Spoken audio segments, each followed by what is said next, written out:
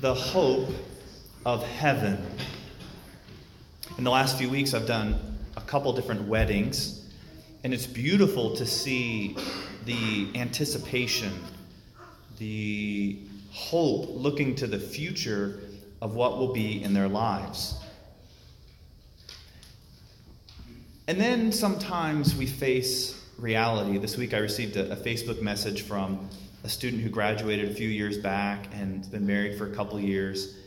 And he just said, "Father, we've been going through a hard time, and we've experienced disappointments. We've each made mistakes, and I don't know what to do." And you feel the discouragement that I had hoped that everything would just be perfect. And then now the reality is I'm feeling discouraged.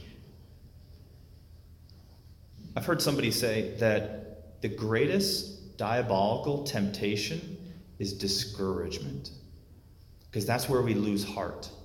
We lose the will to move forward, to continue. Today is about hope. And the confidence, our hope and our confidence is not in my ability to make a better tomorrow. But my hope is in the power of Jesus Christ, who comes to redeem all things.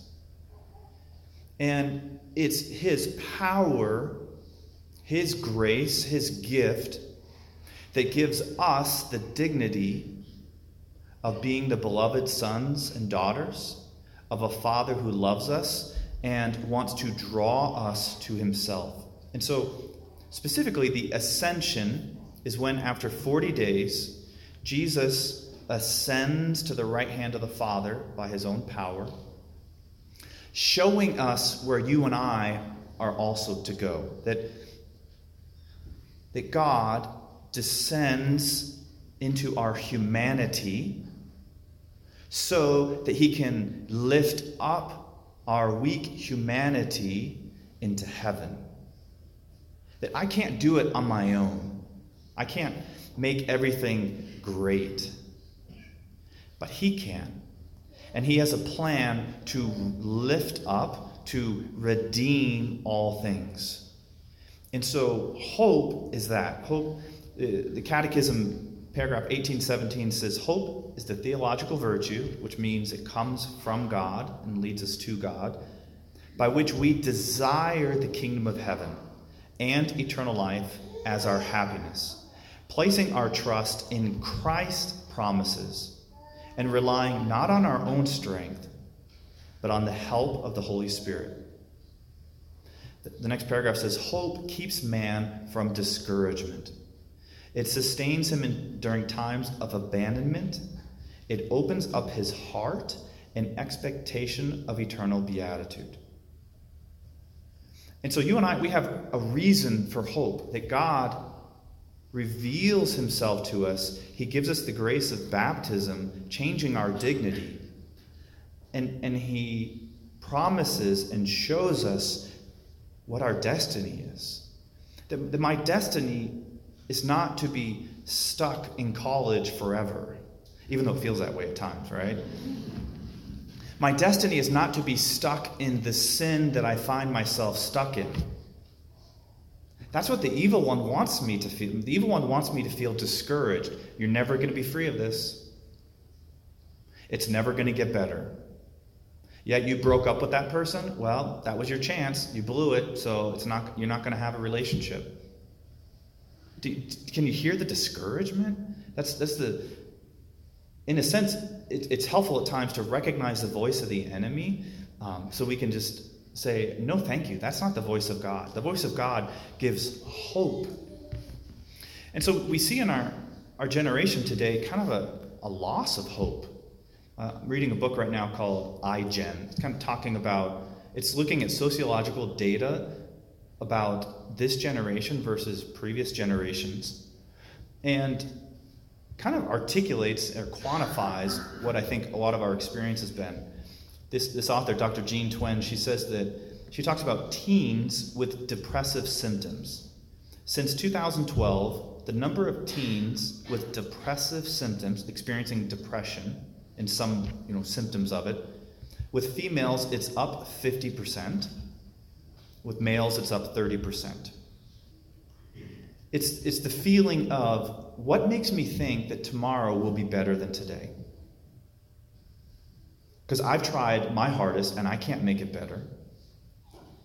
But I think part of the depression comes from feeling like it's all on my shoulders. Like, I have to make tomorrow better. And I've tried and it's not working. But no, a better tomorrow is based on what God is doing.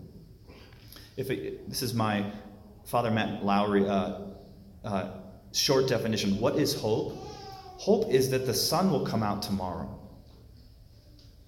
And that's based not on me, it's based on God and what He's doing. And so it's hard enough, and I can't even imagine without God, but even with God, it can be hard to hope that tomorrow's going to be better, that the sun will come out. The other area is we see anxiety, right? Anxiety is this worrying that something bad will happen. And I really just want to avoid anything that's bad. What we celebrate today is that Jesus first came to be with us in what's bad, in what's difficult. Sometimes we say, I pray to God and He doesn't take this thing away. I was like, that's not how it works. Jesus doesn't come and take it away. He comes to enter into it with me. Does that make sense? Why? I've been struggling with this sin and God just won't take it away. That's not how He works. Instead, He comes to be with me in that. Well, God doesn't want to be with me in that. God, I'm sinning. I'm turning my back on Him. He runs away from me. No, He doesn't. He runs towards me. He knows how hard it is to try to do it on my own, and so He comes to me to be with me in that which is bad and difficult and heavy and shameful. And then He meets me where I'm at to then take me to where He is. That He wants to bring me into that eternal beatitude and happiness with God, where there's perfect joy and peace and happiness. But in order for Him to bring me there, He first descends to where I am. And then today we celebrate He ascends to the Father, lifting up our dignity. He takes on human dignity, human nature, in order to lift human nature up to divinity. And so, in the face of anxiety, I can say, no matter the worst thing that could happen, God has a plan to redeem it. Actually, psychologists talk about the best way to face anxiety is to hit it head on. What is it I'm afraid of? If I'm afraid of a snake, all right, well, someone hands me a snake, and it's just like... But it's true, right? That if I'm holding a snake, as much as I don't like that, don't even think about it, that eventually I'm probably going to name the snake, and then, it's going to have habits, and it'll be like, I'll feel a connection, or it'd be like, it's okay. The problem with our anxiety is not that it's hit us, it's that we haven't sat with it long enough. We've tried to avoid it. And the answer, Jesus wants to go there with us and transform it and redeem it, to lift it up. Because even if the worst were to happen to us, the truth is that Jesus is with us and wants to use it for our redemption. So I have nothing to worry about. And so hope is not that this will be okay. Hope is that all will be okay. So sometimes, maybe this has always been with us, but I see this especially with this generation. We break up with our significant other, and then we try to stay friends. I think we've always tried to do that, right? But more than ever, we try to stay friends. And I have this hope, God, I just hope that we will get back together again. And it's like, no, Hope is not that the two of us will get back together again. Hope is that in the end, I'm going to be okay, whether we get together or not. Do you see that? Do you feel that? So, hope is not that this will be okay, but that all will be okay. That maybe that problem or that thing that I'm worried about, maybe this class, this major, this school, maybe it isn't going to work out okay, but in the end, all will be okay. And that's what our hope is, and that God has a plan for that. And so my job is that wherever I'm at, whatever I'm facing, whatever I'm dealing with, is to open up, to let the Lord in to be with me so that I can be with him. And so just think about like a little kid. Today Jesus is lifted up to heaven by his own strength. You and I can't do that. That I actually need him to lift me up. St. Therese, at the time when she lived at the end of the 19th century, they had just invented the elevator, the lift. And she said, this is beautiful, that Jesus, you are my lift to take me to the Father. Because I can't do it on my own strength. And so I just imagine like a little kid who comes up and is just like with their arms open, wanting to be picked up. When you see a little kid, like is not our heart moved to just want to pick them up? Like, I don't care what's going on. Let me drop everything. I just want to pick you up. How much more so God, when he looks at you and I, when we come to him and we're like, here's where I'm at. God, help me out today. God, I'm feeling overwhelmed and discouraged. God, I can't do it on my own. Help me. How much more so God desires to lift us up. That is our confidence. Hebrews says, through the blood of Jesus, we have confidence of entrance into the sanctuary. Let us hold unwaveringly to our confession that gives us hope. For he who made the promise is trustworthy. I just finished reading Elie Wiesel's book, Night. Elie Wiesel was 15 years old, living in the area that's now Romania when the Nazis came. And he's Jewish. And so they took him all away and sent him to a concentration camp. You want to talk about a loss of hope. That if it's up to me and my ability and my power, like I can't make a better tomorrow happen. Like I am completely surrendered to a higher power if I'm ever going to find freedom.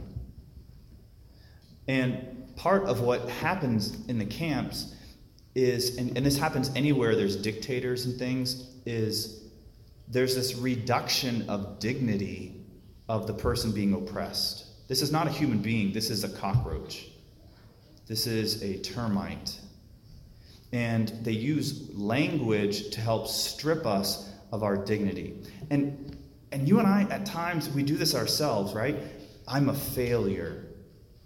I'm so stupid. I was gonna, like, can I say that publicly? Sorry. That's how we feel, right?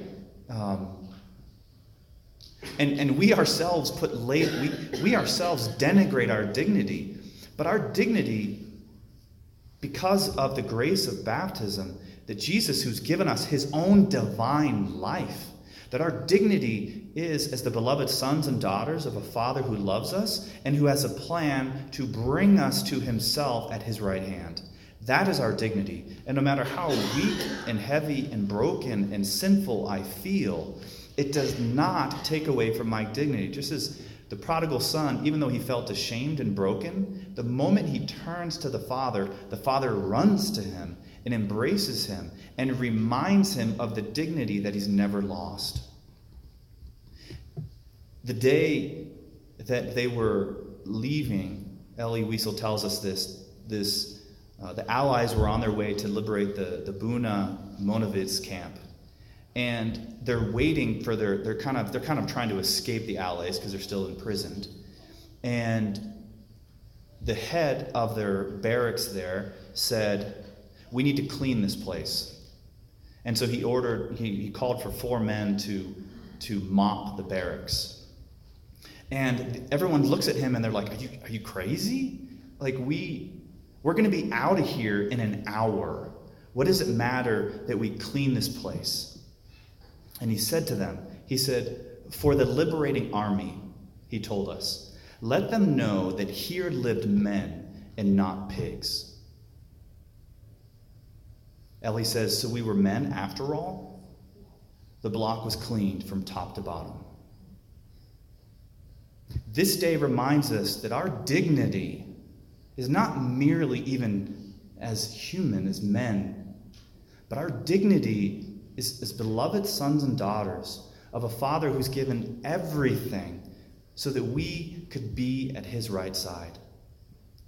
Our hope is in heaven and in Jesus Christ and his power, not in my own strength, not even in my own awareness of my dignity, but relying on his words and his promises so that one day I could be with him forever in heaven.